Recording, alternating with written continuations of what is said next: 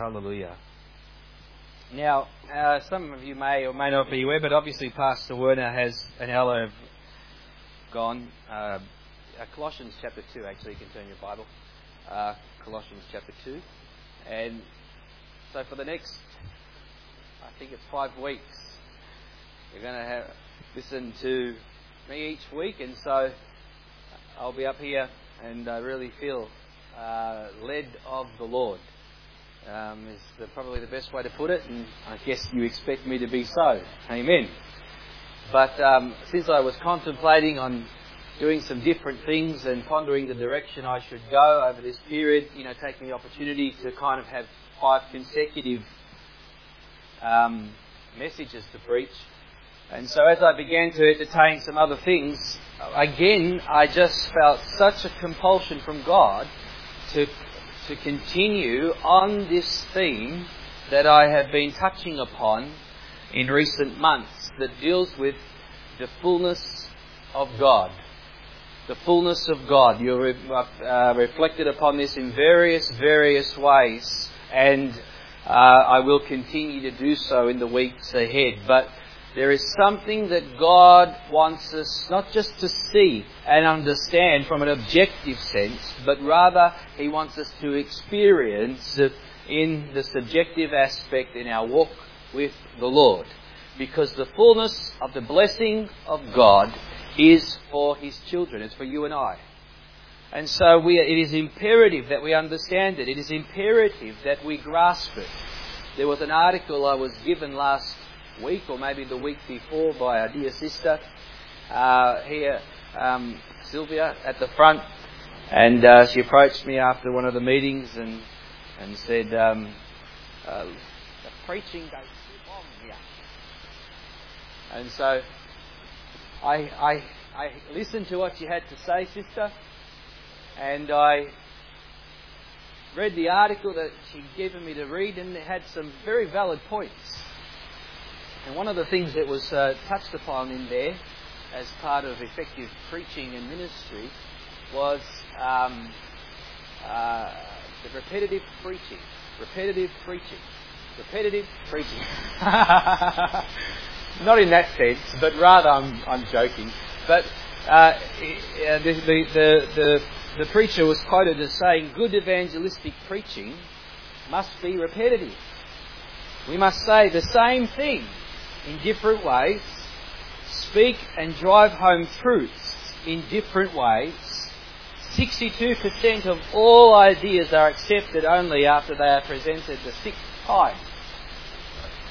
And so it's highlighting a fact or a reality concerning human nature and our ability to comprehend things, and there's an element of truth to that. Not that it's all whole fundamentally true, but there is a truth that relates to the issue of repetitive preaching, of considering various truths in the Bible and considering them in all the variations and forms that we find them in the Scripture. And as we look at this issue of the fullness of God and us entering into spiritual maturity and God bringing us into that place of blessing, which we appropriate it, then the issue of repeating these issues throughout the Scriptures is not an unfruitful task. In actual fact, what we're dealing with covers so much of the New Testament, and in typology and types covers so much within the Old Testament that it's an exhaustive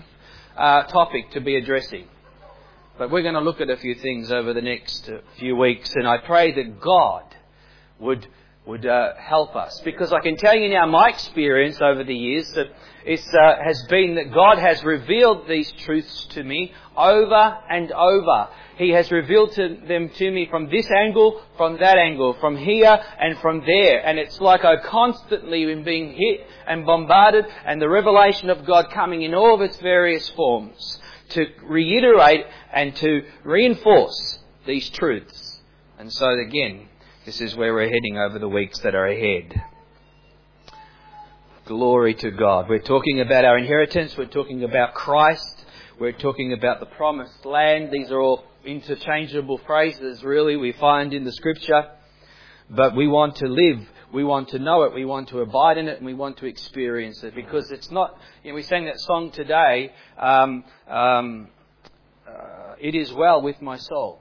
Because it doesn't matter what it is that's happening externally, we can possess and always hold fast to these wonderful truths of God's grace and God's fullness and God's blessing. And so let's look at the Word of God in Colossians chapter 2 this morning. And we will proceed verses 9 and 10. The Bible says, "For in Him all the fullness of the Godhead dwells." Let's do it again. "For in Him dwells all the fullness of the Godhead bodily." That's Christ. "And you are complete in Him who is head of all principality and power." Now this is a very profound portion of text. You read these scriptures and I tell you, when you look at them and begin to understand what the Spirit of God is teaching us, it is so wonderful.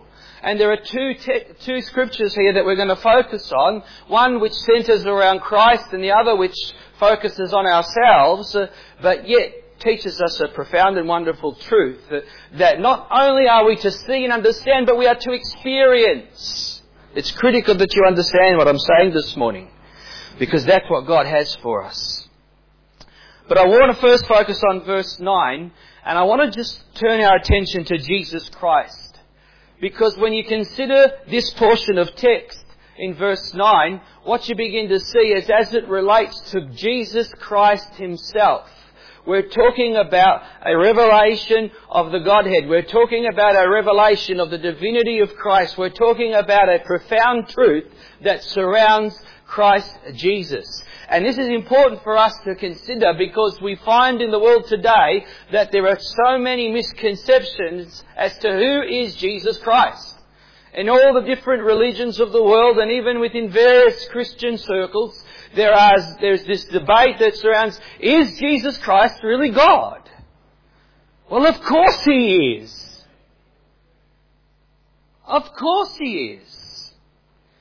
And so this scripture in verse 9 emphatically declares it, emphatically embodies it. It teaches us and it shows us this reality of what we're dealing with when it says, "For in Him, in Christ, is all the fullness of the Godhead bodily." Now there is obviously some interesting words that are used there. Godhead. You don't find this word being used in the Old Testament, do you? Godhead. Again, so it's a unique phrase that is being used by Paul the Apostle when he writes, and he also uses the word bodily. And although we find variations of the word in the scriptures, what's interesting is the phrase Godhead bodily each word is only used once in the New Testament. There are other variations of the word, but this particular word in and of itself is only used once. And it's teaching us something. It's telling us something specifically about Christ. The fullness. In Him dwells all the fullness of the Godhead bodily. You see, Paul the Apostle is clearly, as I'll demonstrate briefly, teaching us that Jesus Christ is God. He is teaching us about the incarnation of God who became a man. Jesus, the Son of God. God in the flesh. Now, he uses the word Godhead. Now, what Godhead bodily is the phrase that we want to focus on. Why is it that he uses the word Godhead? Because I think it's important for us to understand that, because it's a concept, as I said, that is not found in the Old Testament, specifically in this usage of this word. Obviously, it is a Greek word, but there's a reason why Paul the Apostle is using it, and the reason is that the word Godhead in the Greek has a non-Jewish ring to it. It's not associated with the Jewish Hebrew language, and so therefore it is not something that is primarily a custom. It is a Greek word. It has a Gentile meaning to it, and Paul the Apostle is deliberately using this particular word to convey a message about the divinity of Christ. You see, Paul the Apostle understands he's speaking to a Gentile world. He's dealing with pagan issues, and he needs to be able to communicate to them just who Jesus Christ really actually is. And so, we have this word Godhead, bodily, being expressed in verse 9 of our text. The word is theotos, which means divinity, and to define that in the Greek, it means it's used in an abstract sense. So it kind of gives us, it's capturing the thought. It's not defining exactly the thought, but it's an abstract concept. It's giving us a general understanding of this particular reality, the Godhead, the divine. And so this is what we're finding being expressed in this particular text. In Romans chapter 1, verse 20, you find this word being used again by Paul the Apostle. It's a different Greek word. Again, same root words, but just the different variations of the word. And I won't seek to pronounce it. Just trust me, it's different.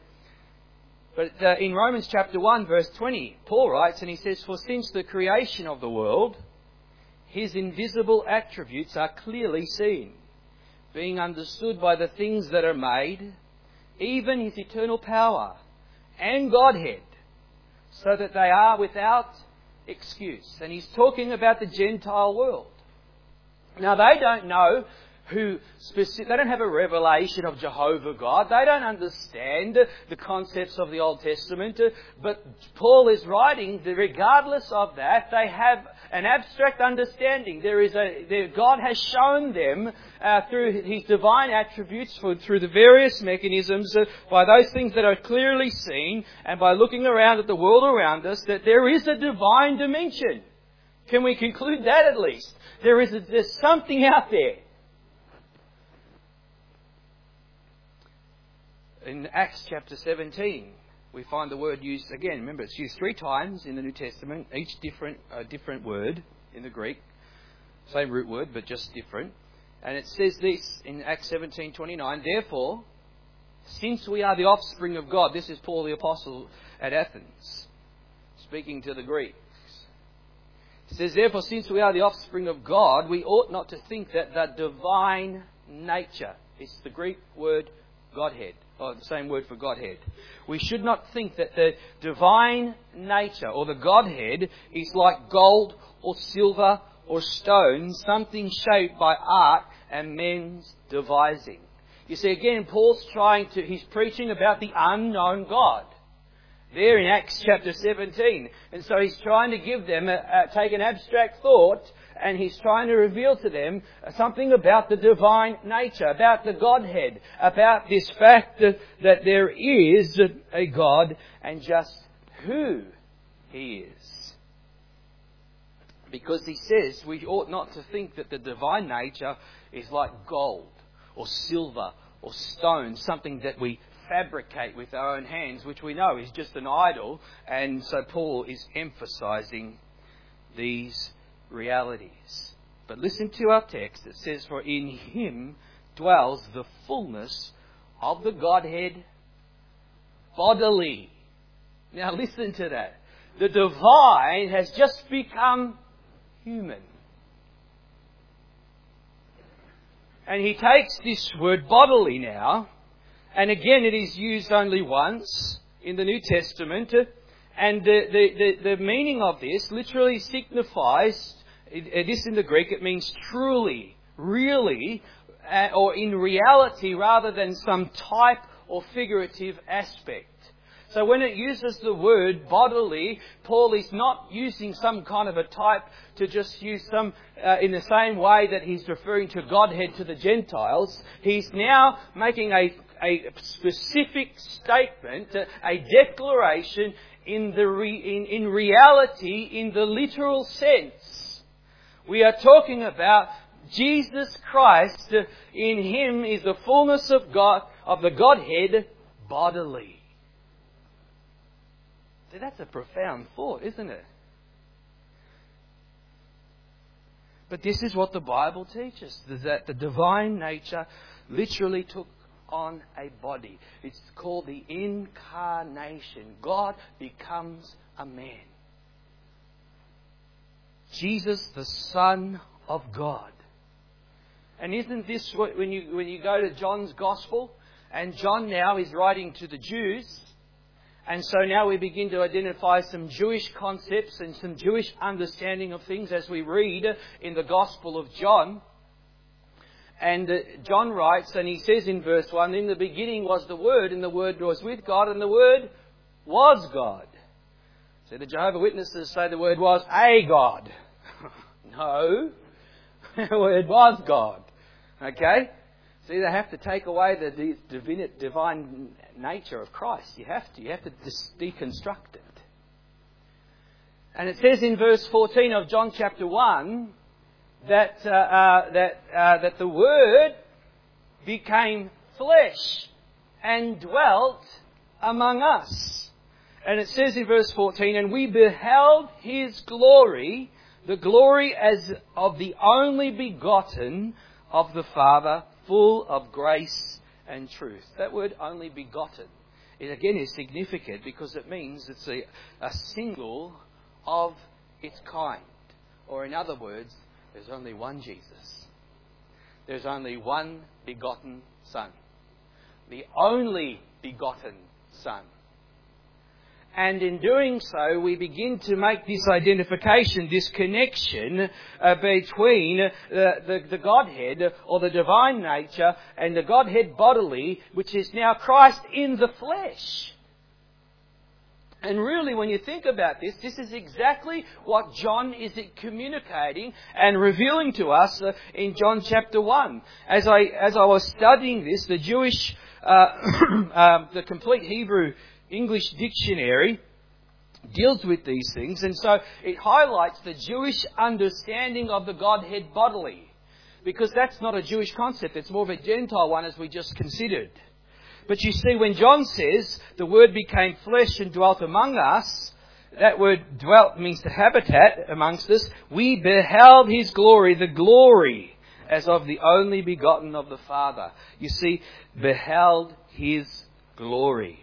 And in the Hebrew English dictionary, it lists Godhead as one way in which to translate the Hebrew word Shekinah.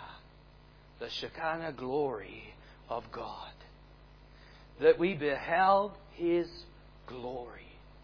And didn't they see in Him, think about that. We know on the Mount of Transfiguration, His form, His body couldn't contain it, amen. And the glory, the Shekinah glory of God became manifest, and He's transfigured before them. Because really, the divine was wrapped up in the human, in the flesh. And there, when it bursts through the flesh, we get a revelation, behold His glory. You know, that word Shekinah is a significant word in the Hebrew when it comes to the glory of God. This was the Shekinah presence, the Shekinah glory of God that was related to the tabernacle. When the glory of God filled the temple in the Holy of Holies. And it has to do, and the same thing in the temple. When when Solomon, and then the priests couldn't go in to minister because the glory of God filled it. And so the people understood the Shekinah glory of God is God's presence. It's God Himself. And so when they said that the Word became flesh and we beheld His glory, they are using the same Hebrew understanding of the presence of God, the glory of God that is now embodied in Jesus Christ. You see what happened when Jesus was baptized? The Bible says in Luke chapter 3 verse 22, the Holy Spirit descended upon Him in bodily shape. the Holy Spirit descended upon him in bodily shape. Why was it in bodily shape? Well, it's teaching us something. Because in him is the Godhead bodily. Anyway, just a thought. But you can see here, we're talking about the Spirit of God, God Himself descending, and that's where the word comes. This is my only begotten Son. In Isaiah chapter 9, verse 6, this was brought out recently in one of our Bible studies. It says that there's the dual aspect to this, which sometimes we don't pick up. But it says, "For unto us a child is born, unto us a son is given." And right there in those two phrases, as we find Jesus as the Son of Man, a child is given, or child is born, and then a son is given, the Son of God. Because it's His Son. There's a child is born to us in the flesh, but a son is given by God. And we know the scripture, and it says, "And the government will be upon His shoulder, and His name will be called Wonderful, Counselor, Mighty God, Everlasting Father." I mean, is this Jesus we're talking about? But these names are exclusive to God. Because He is God, the Prince of Peace. And so we identify now the Son, and we're seeing God the Father and God the Son. The Son of Man, the Son of God, 100% flesh, 100% divine. Great is the mystery of godliness, the Bible says. Great is the mystery of godliness.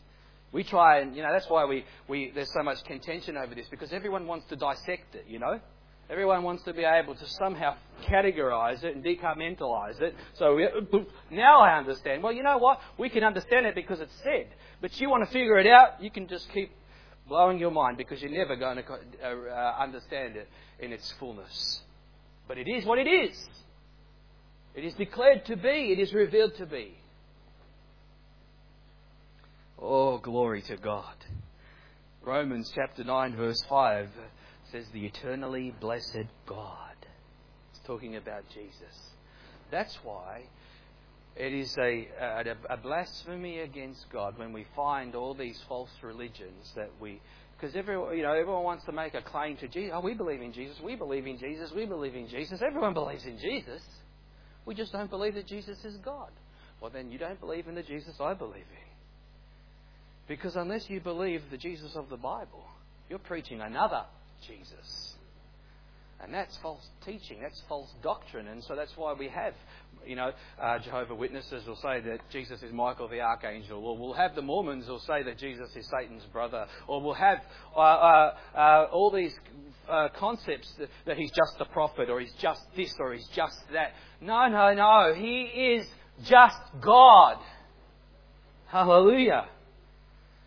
And then we have these concepts of Unitarianism, in which we make God, we deconstruct this element because we can't fit it in fully in our understanding. So we deny the Trinitarian dimensions or revelation of God in the Scripture, of Jesus Christ Himself.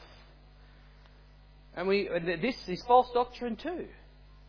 The Trinity is doctrine. It is clearly revealed. The Word is not there, but that doesn't mean we don't see it. Oh my gosh, read your Bible. The Father, the Son, the Holy Ghost is all over it.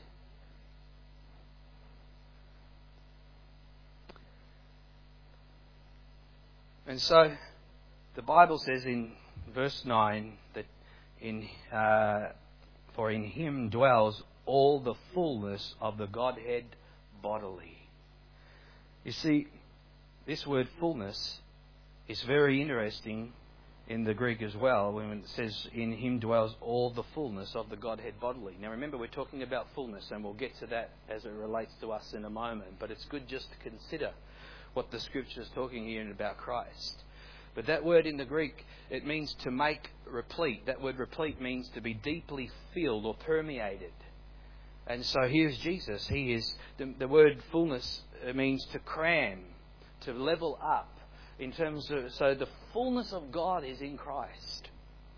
But it also has some other aspects to the word. It means to execute an office. It means to finish a period or task. It means to verify or coincide with a prediction in fullness. And so, isn't that who Jesus is? Having been prophesied and spoken of, ordained. And yet, God knew right from Genesis in chapter 3 there that what it was, the incarnation was going to happen in the purpose and plan of God. And it was constantly being revealed and prophesied until the time of its fulfillment came. And so, in the fullness of time, so to speak. But you see, we're talking about the fullness now of God that is wrapped up and filled in Christ Jesus. Now that's Christ. Now let's turn attention to ourselves, because the Scripture talks about that this fullness is for us. This fullness is for us. You see, in John's Gospel, chapter 1, verse 16, John says, "Of His fullness we have all received."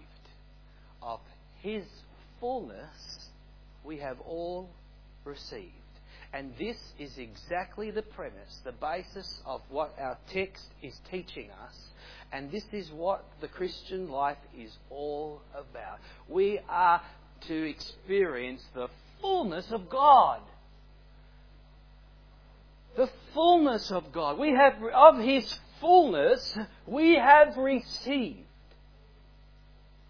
And listen, it is absolutely for us. And in verse 10 it tells us that, and you'll be interested if you know this scripture as to why. But look at verse 10 now. It says, "And you are complete in Him." You are complete in Him. You see, the emphasis in verse 9 is upon the fullness of Christ. Now in verse 10 there is an emphasis, as we will see, on that fullness that is ours. Glory to God. You see, I say this with a bit of tongue in cheek, but what does the word complete mean? Again, you'll be interested to know that in the Greek, the word literally means this. It means to be made full. It means to be filled full. When the Bible says you are complete in Him, it is talking about a fullness that you and I possess. You are filled full in Him. You are complete in Him. You are a partaker of that fullness. You see, the whole concept of what's being taught in verse 9 and 10 is that the fullness of God that is in the Messiah bodily is in believers as well, because we are a part of His body. We are in Christ. And what does it mean to be in Christ? That is the wonderful truth of the Bible. Colossians 1 verse 27 is Christ in you, the hope of glory. Christ in you. We have Christ. The glory of God is in us. Think about that. We are the temple of the Holy Spirit. You see, we are not in the same sense as Christ, because Christ is the only begotten. He's of the kind of being God in the flesh. But we have become, the Bible says in 2 Peter chapter 1 verse 4, we have become partakers of the divine nature. Partakers of the divine nature. This is our inheritance. Now we are to be filled full. We are complete in Him. This is our position in Christ. You see, we say these words, we can read them, but we don't fully grasp them sometimes, to our own detriment. Because listen to what the Scripture is saying. It says, it's talking in the past tense. It says, "And you are complete in Him." Not you are becoming complete in Him, although that's also part of the process. But you first must understand your position. You must understand positionally and where you're standing in Christ, and you must by faith understand that you in Christ are filled full. People may ask the question, then why don't I feel full? Well, we'll touch upon that in a moment. But the fact is that's the declaration of the Scripture. That is your position. In 1 Corinthians 12, verse 13, we were baptized into one body. We were baptized into Christ. And so that is our position. When we are born of God, when we are born again, we become children of God. The same Spirit that raised Christ from the dead dwells in us and quickens us and gives life to our mortal bodies. And so when you begin to see that and understand that and experience it as a Christian, the experienced church. This is why I don't want to jump ahead of myself, because I'm going to go in the next few weeks in a particular direction. But there is what God has for those that love Him. Oh, hallelujah. But you see, not only is there the positional aspect, there is the progressive aspect, because we begin to realize that the Bible says that we are being changed from glory to glory. Okay? So Christ has become to us our sanctification, but then we are embarking on a process of sanctification, transformation. We are being changed from glory to glory. And now in the Christian life, that's why we have various seasons of sometimes dryness or wilderness experiences and other things. But nevertheless, ultimately, it is for us to obtain our inheritance, which is already ours, and that's the promised land. The fullness of Christ. But again, you say, and I say, I don't always feel full. Well, I can understand that. And there's a reality to that. That doesn't mean that it's just that we haven't yet maybe apprehended all that the Lord has for us. And there is many reasons for that. But let me share with you, I remember a time, and I've said this before, but it highlights it. I've had various crises in my Christian life where God has allowed me to go through various trials and testings. And I can tell you that I have felt dry. I have felt in turmoil internally. I have struggled in and of myself. And yet, in the process of time, at the appointed time, I can tell you God met with me and I encountered His fullness. I remember as a young Christian, I've shared this before, but I felt incomplete. I'm a Christian, but I feel incomplete. I feel empty. And I used to go to the Christian bookshops, and there were books there, healing for the wounded heart. I thought, oh, that's me. Healing for the wounded spirit. Or they attach themselves to the flesh, the self-pity. And you know where I'm going, the whole dimension of Christian psychology. And yet, as I fed on that, and it kind of sounded good for a moment, but it's like something doesn't feel right here. And then I remember reading another book, and it said, you are complete in Him. I'm like, don't worry about the philosophies of the world and all the psychology and all that rubbish, but you are complete in Him. And I say, God, I don't feel complete in You. And yet, one day the Lord showed me, and I began to realize that it was something now that not only did I already have it, but it was something that I needed to possess. And now all of a sudden, I believed what God said. And I began to realize as I believed God, I was able to apprehend and appropriate that truth, and I knew by faith. Not that I felt it at that point, and I'm not even suggesting that you look for a feeling. I'm saying understand it by faith and believe it. Because as you believe it, your life, the Word of God will quicken your body, it'll quicken your life, and the Spirit of God will make that real to your experience as a Christian. And all of a sudden, I got those books and I threw them in the bin. And so, and lived in the liberty, but of the fullness of God. You see, It's an act of faith that is required from our part. And that's why the Bible testifies of Israel. And it says that they didn't enter into his rest. They didn't enter the promised land because of their unbelief. Their unbelief failed to appropriate their inheritance that God had given them. That was theirs.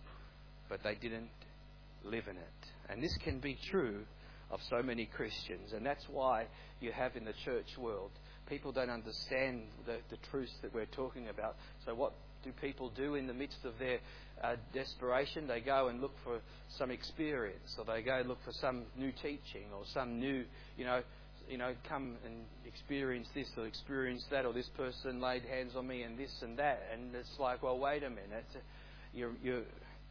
This is the Word of God.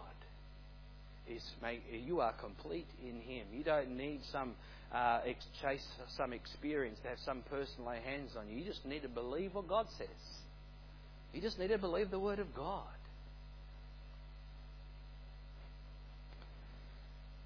You see, in verse 3 of chapter 2 in Colossians, it says, "In whom are hidden all the treasures of wisdom and knowledge." In Christ. All the treasures of wisdom and knowledge. You want the wisdom of God? You want the knowledge of God? It's hidden in Christ. And we are hidden in Christ. And if you will set yourself to seek God, if you will actually pick up your Bible and begin to read it, you will begin to discover these things. I was talking to my children this morning about the Word of God. And I said, listen, let me give you an example. I said, what are the most, I said, the Bible is precious. And I tell you, I said to them, if when they look for gold and for diamonds, do they go scratching on the surface of the ground? You're not going to find gold on the surface. You're not going to find diamonds on the surface. You're going to have to dig deeper.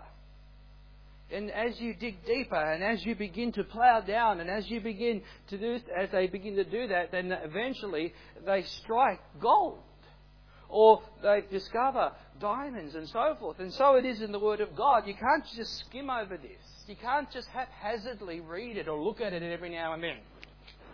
Oh. It doesn't work like that. You have to seek God. You have to read the Word. You have to set your heart to seek God. And as you do so, then God will begin to reveal to you the hidden treasures of His wisdom and His knowledge. And in doing so, you'll begin to feed off that. And the Word, Jesus says that if you eat my flesh and drink my blood, you'll live. Because He says it's not about eating. They took Him literally, and He let them take Him literally. But He said to the disciples, the words that I speak to you, they are spirit and they are life. And so when you read the Word of God, you're not just reading a book. You're not just reading some dead letter. You are reading the Word of God. And when quickened by the Holy Ghost into your heart, and when the treasures of God's Word are revealed. I still read the Bible, and I'm telling you, the deeper I go, the more I begin to see, and the more I feel like I know nothing. And I'm serious. I am absolutely in awe at the depth of the Word of God.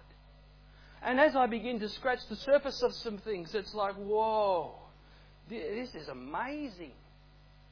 And yet so many people and even Christians, they wouldn't even begin to know the shallowness that there is in their lives is not as it should be. And then they say, well, why don't I feel complete in Him? Why aren't I filled full? Well, man shall not live by bread alone, but every word that proceeds out of the mouth of God. You see, turn with me to 1 Corinthians chapter 2. 1 Corinthians chapter 2. And we have here Paul writing, and we'll read from verse 6. He says, however, we speak wisdom among those who are mature, yet not the wisdom of this age, nor of the rulers of this age, who are coming to nothing. But we speak the wisdom of God in a mystery, the hidden wisdom which God ordained before the ages for our glory, which none of the rulers of this age knew. Had they known, they would not have crucified the Lord Jesus, Lord of glory. But verse 9, but as it is written, eye has not seen, nor ear heard, nor has it entered into the heart of man the things which God has prepared for those who love Him. But God has revealed them to us through His Spirit. For the Spirit searches all things, yes, the deep things of God. For what man knows the things of a man except the spirit of the man which is in him? Even so no one knows the things of God except the Spirit of God. Now we have received not the spirit of the world, but the Spirit who is from God, that we might know the things that have been freely given to us by God. See how it works.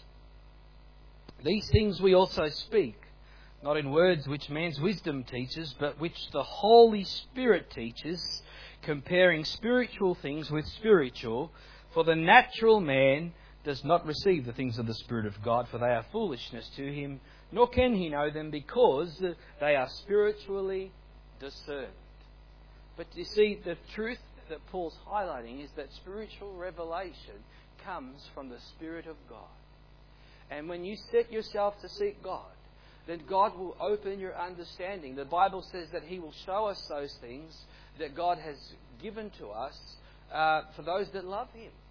He'll freely give us those things and reveal those things to us that God has given us. And this is no doubt, when it says we are complete in Him, we are filled full, this is Christ. We have the fullness of Christ, church. And when you begin to see this and experience it, your Christian life will be radically changed and transformed. You can't wait to talk about the Bible. You can't wait to be in fellowship with God's people. You can't wait to be in church. You can't wait to be around the people of God, the things of God. And so, the question I want to put to us this morning is, are you complete in Him? Now, the Scripture says you are. But are you filled full? That's why the Bible exhorts us to be filled with the fullness of God. Be filled with the Spirit. Because the reality is we can grieve the Spirit, we can quench the Spirit. There are many things that we can do. And therefore we forfeit that fullness. And so God wants to fill you of His Spirit this morning. Praise the Lord. Let's pray. Father, we just bless Your holy name. Oh God, what profound truths, what wonderful truths we have seen in Your word, Lord. It excites me deeply, God, just to know these things, to see these things, Lord. And I know what You have brought me through. And I know, God, how You have worked in me, O Lord. And I pray, God, for Your people. Lord, there may be those this morning that are filled full. Praise the Lord. Thank You, Jesus. But God, there may be those here sitting here this morning that are not, that don't have a sense of completion in You. Because in Christ the fullness of God, it dwells bodily, and yet that fullness, Lord, is in us as we are in Christ. And Lord, I pray that Your people would be partakers of that fullness. God, bring them into that experience, bring them into that place where they would apprehend these truths for themselves, where they would be healed, where they would be delivered. They would be made whole in Jesus' name. Amen. Oh, glory to God. 5 to 12. Made it short. Shorter.